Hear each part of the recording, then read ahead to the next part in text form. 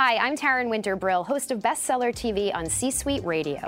On this show, I sit down with leading business authors to find out what makes their books stand out from the crowd. With thousands of new business books and titles being published each year, we try to make it just a little bit easier for you to decide which ones are worth the read. Thanks for listening. This podcast is part of the C-Suite Radio Network, turning the volume up on business. Hi, everybody. Welcome to Bestseller TV. I'm Taryn Winter-Brill. We're here with Brigham Dickinson. He's the author of Pattern for Excellence, Engage Your Team to Wow More Customers. It's great to have you with us. Good to be here. Right off the bat, Pattern for Excellence. That could have a lot of connotations. Tell us what that means exactly. It's about being the best. Okay. It's really about taking your job very seriously and having a study, making a study of it. Okay. And just taking it to a whole new level. So who is this book for, would you say? Who benefits most? Anybody that wants to be a perfectionist at what they do. When it comes to interacting with other people, it's a matter of stepping up and performing at a level that you didn't think was possible before. But that's the intent of the book, is to perform at a higher level. In a customer service capacity, a C-suite capacity? Absolutely. All of the above? You know, when it comes to customer service, it's such a cliche phrase. So, hey, you didn't provide better customer service. Well, what is that? What does it look like? Right. And that's what the Pattern for Excellence is all about. It's about showing you how to provide a great service to somebody else and how to feel good in the process. So before we get into the 8 principles, I just want to take a step back because you have WOW, big wow on the cover of the book. Yeah. So what is a wow experience in your own words? It's a great question. It's when a service provider goes above and beyond what you expected, and they win the moment. I like to call it a moment. It's a moment where you either win it or you lose it. If you lose it, that's what always happens. They expect that to happen. Is it just based on one moment, or is it a longer stretch of time? Absolutely, but every moment counts. Sure. You know, hopefully you've got the mechanics down to a point where it looks like magic. It looks phenomenal. It looks amazing. So they say, wow, that's the response. They go, that was incredible. What just happened here? It was something that you didn't expect. You went above and beyond. Right. And so that's the point, is how do you get to the point where with every person you interact with, how do you create that wow experience? How do you create that moment that you win? So what do you think is lacking? I mean, do you feel that wow experiences are on the decline? Obviously, that's why you felt the need to kind of put this in writing. But you talk in the book about how sort of lack of interaction amidst employees is the culprit. I would say that the expectation of the customer goes up. And why does it go up? Because there are companies out there that provide great service. And so you think that customer service is actually going down. Well, really it's not. I mean, when I was growing up, I have 2 brothers and 3 sisters. And in fact, we slept in the same room, my brothers and I. Same king-size bed. And life was good. We didn't know any different. That is until we went to our buddy's house, who had his own room and his own toys. We realized we got hosed. Wow. So we recognized the difference. And the same thing holds true when you go to a Chick-fil-A, or you order something online with the Zappos, or you go to Nordstrom's, or you fly on Southwest. You recognize the difference. And so what's happening is that there are companies that provide service that you didn't expect. You say, wow, but then all of a sudden that's the level of expectation you've got to meet. Right. Yeah, and you mentioned, I was going to ask you if you could talk about some companies in real time that are sort of exhibiting this wow experience and what makes them different. And why haven't other companies jumped on the bandwagon? Because I think it looks easy, but it's not easy to execute. No, it's hard. It's hard because, number one, the expectation continues to get higher. And number two, once you get to that level of expectation, it's you either quit, you give up, or you follow a system and not worry about it because it's just too hard to train. But what's interesting is there are companies like Chick-fil-A, for example, that are going above and beyond every day. And at the end of the day, it's a chicken sandwich. Right. So what's the difference? Why do they get to charge an extra $2? Is that what they're doing? Are they charging on average an extra $2? Okay. Who knows? Here's what I do know. Right. Per unit, per location, McDonald's makes about $2.5 million. Whereas with Chick-fil-A, they make $4.7 million, and they lose Sundays. Why? Because they don't work on Sundays. Right. So how do they do that? Well, obviously the When you said 2.5 to 4.5 million over 4.7 actually. Over what period of time though? Over a year. A year, okay. Yeah. So that's a significant jump there. What's the difference? What is Well, the difference? Obviously it's the price. But why do Is it the people taste pay of the that? chicken? No, obviously not. Right. You know. In fact, there are some people who say, I don't know if it's that great, but Right. it's the experience. Let me give you one example. I drive up to Chick-fil-A with my son, who was 6 at the time. His name is Isaac. And there's a lady with a headset outside, and she takes my order. And of course, I always get lemonade. And my son, he was upset. He wanted root beer. So I'm driving up to the window, and he's trying to explain to me how he always gets root beer. Now, I know that's not true. So I'm driving up to the window, apologizing, groveling, right? Mm-hmm. Son, buddy, my bad. Right. Get up to the window. The gal through the window listens to me apologize to my son Isaac, and she takes the initiative. She grabs some root beer and she says, Brigham. She uses my name, right? She knew your name? Oh, right, because you said Well, that's right, just it. I look at her and right. go, wait a minute, do I come that often? How did you know my name? Right. Well, I take the root beer, give it to my son who stops crying. I say thank you. She says my pleasure. And I'm going, really? It's your pleasure to listen to me grovel to my son? And so I drive away. It took us about a half mile to figure out what's really going on here. The lady with the headset, first thing she took was my name. Right. So I drive up to the window. Logically, the lady through the window uses my name. It's brilliant, right? She takes a look at what's happening here, what's unfolding. And of course, I ordered lemonade. I would have expected lemonade. In fact, she took a risk in getting me root beer, right? I could have said, hey, I don't want my son having root beer. She took a risk. She gave me what I wanted, not what I ordered. Right. And that's the difference. So I love that mantra, what you just said, Brigham. She gave you what you wanted, not what you ordered. Yeah. Kind of like an aha moment. Taking that mantra, is that the basis, you think, of the book that can be applied to a much bigger scale? And that's a great question, and you're absolutely right. So if we take a look at what she did, let's just dissect it for a minute. Yeah. Okay. I ordered lemonade. She found out, based on her listening, her ability to observe and be aware of what's happening in this car through the window, that I was apologizing to my son. Right. She uses my name, and she says, here's some root beer. She took a risk. She gave me what I wanted. Isaac stops crying. I'm tickled pink, right? I'm super happy. I say thank you. She says my pleasure. How do you duplicate that? How do you implement that elsewhere? That's what the Pattern for Excellence is all about. Right. How do you take that and apply it on a much larger scale? It's a great question. So if you don't mind, I'd like to jump in not just into the one principle that she used, but all the principles that she used, sure. as well as how it coincides with the Pattern for Excellence. Right, because we mentioned briefly earlier, there are 8 principles, and I'm curious, the sequence that you provide, they have to be in any order? Is it mix and match, or is it a chronological thing to make it successful? It's a great question. Generally, I like for them to follow the process. Mm-hmm. And what is the process? First, it's a positive attitude.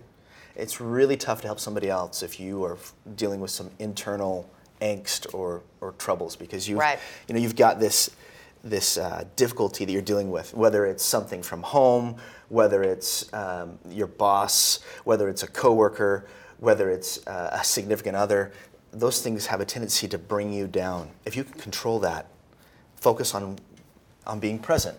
Right. And what does that mean? It means about being in the moment. This is a moment that you want to win. And that was her goal, is to find out, okay, how do I win the moment with this individual in this car? Right. And so that's the objective. First, you're going to be positive. You're going to be optimistic. And she absolutely was positive. She was confident in that she had the guts to say, hey, here's some root beer. And she also used my name. You got to be gutsy to do that, right? So obviously she's done this a few times. She was listening. She could tell that even though I ordered lemonade, that's what was on the computer screen, she gave me root beer. She obviously, I wanted root beer. Right. Please give me some root beer for my son. Empathy, all right, showing me that she cared about my situation, to give me what I wanted as opposed to what I ordered. She said yes. What is yes? Yes is focusing in on what you can do as opposed to what you cannot do. And that's the objective there. And what could she do? Well, she could give me root beer. And the next principle is ask. And ask is, what's missing here? What's missing in the situation? What's the right answer? And then, of course, respond. And that's exactly what she did. Mm-hmm. What's missing? I needed root beer. I was apologizing to my son because I didn't have root beer. I didn't order him root beer. I was expecting lemonade because that's what I ordered. Right. She gave me what I wanted as opposed to what I ordered. She found out the right answer, and she responded accordingly. So you have to wonder, sort of, just specifically at Chick-fil-A, they're recording you the whole time. You Yeah. think they're only listening, so to speak, when you make that order, but part of their success is listening to the whole picture and hearing something that maybe, other places probably wouldn't have because they just, went that extra distance. Yeah. And you might think to yourself, how do they do that? What kind Right. of training goes on Yeah. that makes kids, millennials no less, right? Yeah. Do that sort of thing, provide that kind of service. And it's interesting, some of the things that they do when they're training is they've got this commercial. And in fact, you can look it up on YouTube. It's really cool, just Chick-fil-A advertising and training. And what they do is they have people sit down at certain tables and they put these like little clues, those little clue boxes above your head. Mm-hmm. And it says this person has just gone through a divorce. And they go to the next table and this person has just suffered a death in the family or what, on all this difficulty and adversity. And Wow. the intent is to help them realize that they are the bright spot in their day. Right. If they want to be. And that's just it. They have the opportunity, every person they interact with, to win that moment. Wow, that's interesting, kind of giving And so the same holds slices of life as part of their training. Wow. And so you can say, okay, that's great. How do they do that at Chick-fil-A? And that's the right question, right? Yeah. How do they do that? Well, what we do with the Pattern for Excellence is show you methodically how you do it. So you ask, hey, is there a sequence there? Well, yeah, there is. She needed to be positive. She needed to be confident, well practiced in what she was doing.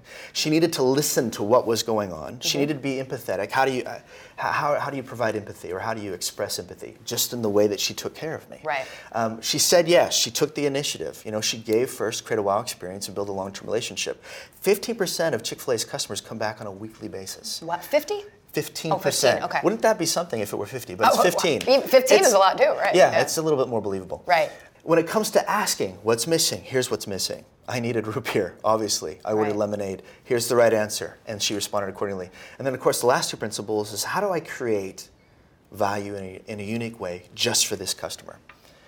And that's exactly what she did. She did it just for me. That she wouldn't give root beer to everyone. Yeah. She did it just for me because that's what I needed at the Right. time.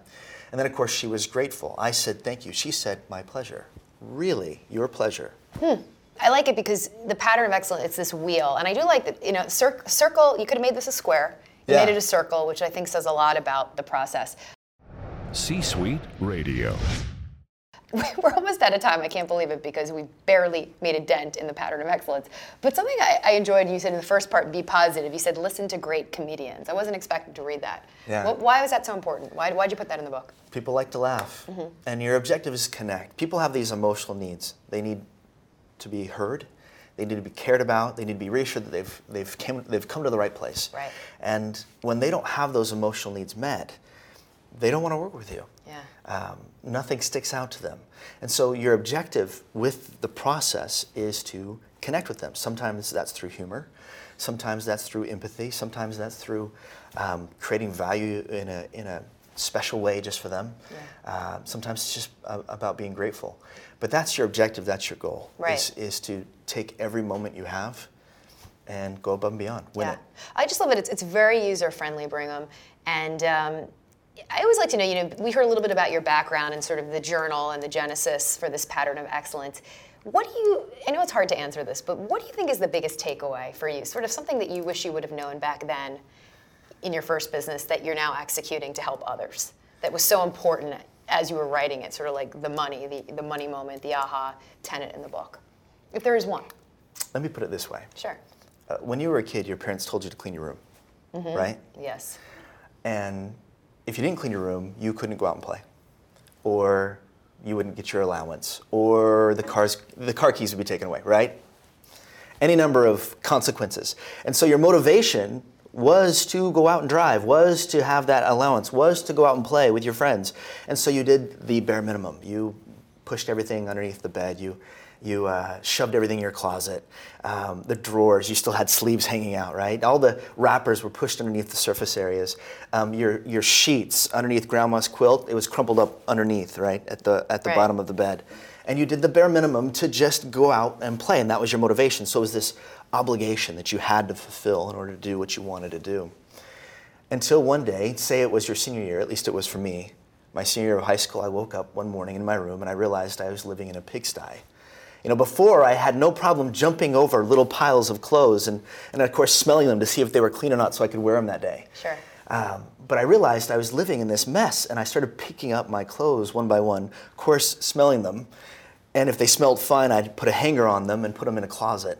And I look at my drawers and I'm going, geez, this is terrible. And I pull everything out and I fold everything, just like at JCPenney, right? I fold everything and I color code everything and I put everything back in the drawers. You're going, wow, the guy's OCD overnight. No, it just looked terrible. I didn't feel good in my environment. Taking the sheets and actually tucking them underneath the bed as opposed to shoving them at the bottom and throwing the quilt over the top. Pushing my bed over to crazy, right? Pushing my bed over the side and actually sweeping the dirt underneath and the wrappers underneath, and doing a better job than my parents could do themselves. So what happened was I started feeling good about what I was doing. If we can help everyone find fulfillment in their work, it's going to be easier to study it and to be better at it because you begin to realize how it makes you feel. Do you think the key is fulfillment? Absolutely. And if you can give them a tool that makes them, whatever it is, call it a purpose. You know, everybody says, oh, you need a company purpose, or you need a cause, or you need something worth fighting for. And all that's true. You need all those things. But more than anything else, you need to realize that there is absolute fulfillment in serving others. At the end of the day, you know, say you talk to somebody who's older. I've got a good friend, his name is Keen Farr, for example. And he's well into his 80s. He's almost 90. And on one particular day, we were talking about his friends, how they were dying around him, and he began to hint that he was going to die too. And I hated that, and I said, Keen, you can't die. You're the sage in the neighborhood. And he says, why is that? And I said, well, every time I sit down with you, you give me some bit of advice that, you know, that means something to me. And he says, isn't that what it's all about? You know, it's not about fancy cars or thrill pills or any of that. It's about relationships. It's about accomplishments. And so if we can help people realize it's an opportunity to serve somebody else, and when you serve them and create a wow experience, you win that moment. Right. It makes you feel good. Yeah. And so if we can change that perspective, that mindset from, hey, this is an obligation, something I have to do to go out and play, to autonomous work you do of your own free will, work that doesn't question how much you're being paid to do it. Yeah. It doesn't question how long it takes. It doesn't question how hard it is. You wanting to pick up the laundry off the floor, not your parents telling you. Yes, you're motivated. Yeah. You're self-motivated to do it. And that's what this book is all about. Yeah. It's about motivating people to do it because of the way it makes them feel. Yeah, absolutely. And that's it at the core. But it's really terrific. You know, we do a lot of customer service books, and this pattern is different, and the process is different. And you lay it out in a very easy to read, easy to understand, easy to execute. So congratulations, your first book. I'm grateful. It's good stuff. And if you'd like more information on the book, all you have to do is go to our website. It's csuitebookclub.com. That's c-suitebookclub.com. I'm Taryn Winterbrill. Thanks for watching. We'll see you next time right here on Bestseller TV. Like what you just heard? Visit c-suiteradio.com. C-Suite Radio, turning the volume up on business. This podcast is a part of the C-Suite Radio Network. For more top business podcasts, visit c-suiteradio.com.